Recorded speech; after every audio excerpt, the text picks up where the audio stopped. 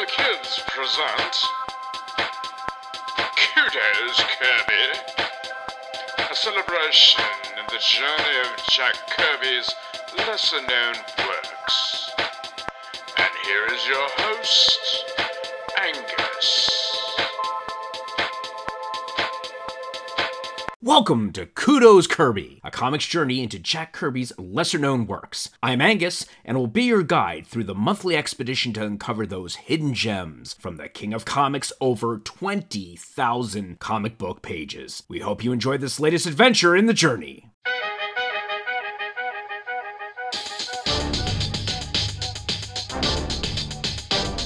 Good as can be expected, Sarge.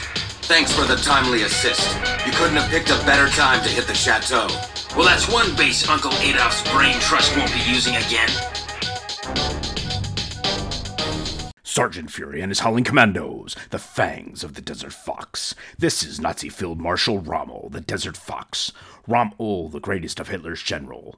Rommel, the man who can't be stopped. And these are Fury and his Howlers, who must stop Rommel or die trying. Written by ex-Sergeant Stan Lee, U.S. Army. Illustrated by ex-infantryman Jack Kirby, U.S. Army. Inked by George Bell. Lettering by Art Simic.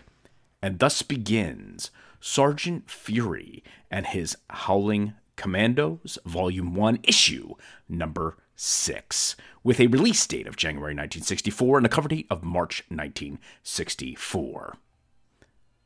With his Jeep on the fritz, Sergeant Fury has to take a bicycle to get to a date with his love, his British girlfriend, Holly. He hits a tripwire and is overturned on his bike. Before he can get up, 3 Nazi saboteurs attack, but they are no match for Sergeant Fury, the American Commando. Later, Fury brings these 3 Nazi saboteurs in to the prison area to be interrogated, and then proceeds on his date. And at the theater, Fury and Howley are looking at a newsreel about the North Africa campaign right before their feature film is about to start.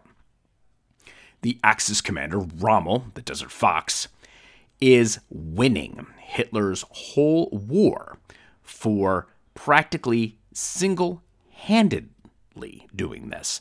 And that is the reflection of one Sergeant Fury. Soon, the Howling Commandos get the word that they're going to Africa. Before they leave, though, they do some intensive training, including a series of parachute jumps. On this last training jump, Dino Manelli's chute won't open. The only one who can reach him in time is Sergeant Fury, who frees the chute, but he's not quite there in time. Barely. Dino Manelli lands in a tree and breaks his leg. As a result, they need to replace Dino Manelli. In comes George Stonewell, who replaces Manelli as the only Howler who can speak German, because this was, amongst other things Dino Manelli could do, his main contribution as far as infiltration was concerned. Being able to speak German, put his acting skills to work. During introductions, however, you see that Stonewell snubs Dino Manelli for being Italian, and snubs Izzy Cohen for being Jewish. He says that glad there's one of my kind in this squad when he's finally introduced to Ralston. And then he refuses to bunk with Gabriel Jones, snubbing him for being black, African American. Needless to say, Sergeant Nick Fury is furious. There's no time to trade you in for a real human being, Fury says. You so much as look cross-eyed as Izzy or Gabe or anyone because of his race or color, I'll make you wish you were never born. And that is clearly spelled out by Nick Fury. And this is a very powerful issue, focusing in on race relations within the U.S. Army, even during World War II. And Sergeant Nick Fury only looking at the quality of the character of his Howling Commandos. And that is the thing that he cares about, and that everyone gets treated with equal respect. We fast forward to Tobruk, Libya, and the commandos encounter the first line of defense around Rommel's headquarters. Sergeant Fury orders the radio operator silenced. Stonewall ignorantly pushes Gabriel Jones aside to do the job, but alerts the radioman while doing so. And the radioman gets the message out that they're being infiltrated. Izzy Cohen commandeers a car and an officer. 4 Stukas appear, aircraft. And the commandos hide beneath an overhang. Stonewall interrogates the officer, of course, because he speaks German, who noticed Stonewall's superior Aryan attitude and offers to spare him if he'll arrange an escape.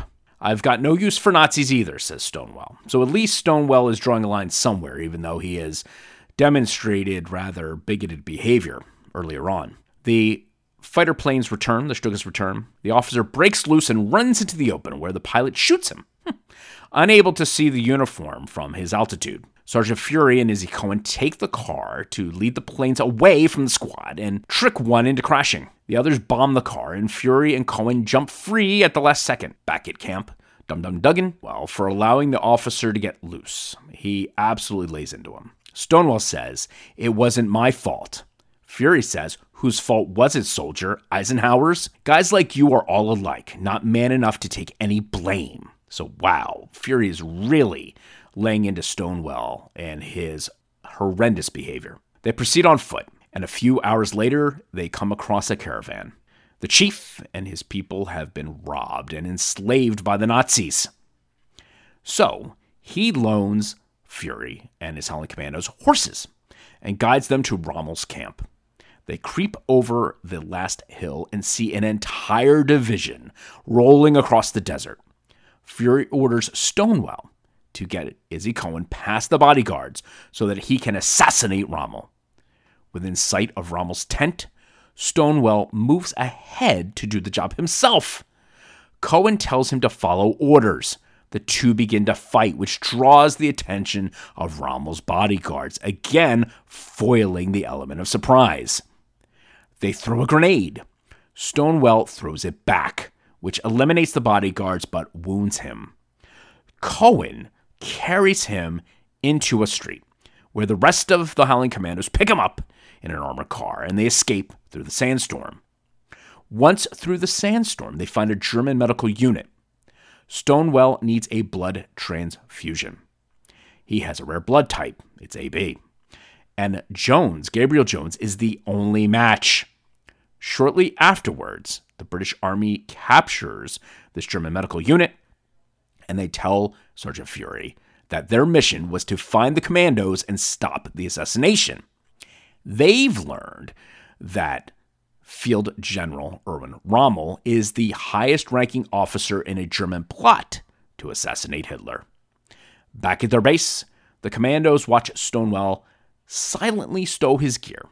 He's been reassigned. On his way out, though, he drops a note with his new address, and it's addressed to Cohen and Gabriel Jones, essentially thanking Cohen and Jones for saving his life. Izzy first for dragging his body out into the street so they could be picked up, and Jones by saving his life through that blood transfusion. This is one incredible and deep issue on many fronts. It shows the camaraderie between the commandos. It shows their intolerance for bigots. It shows Stonewall as an example of some of those bigoted soldiers within those World War II ranks.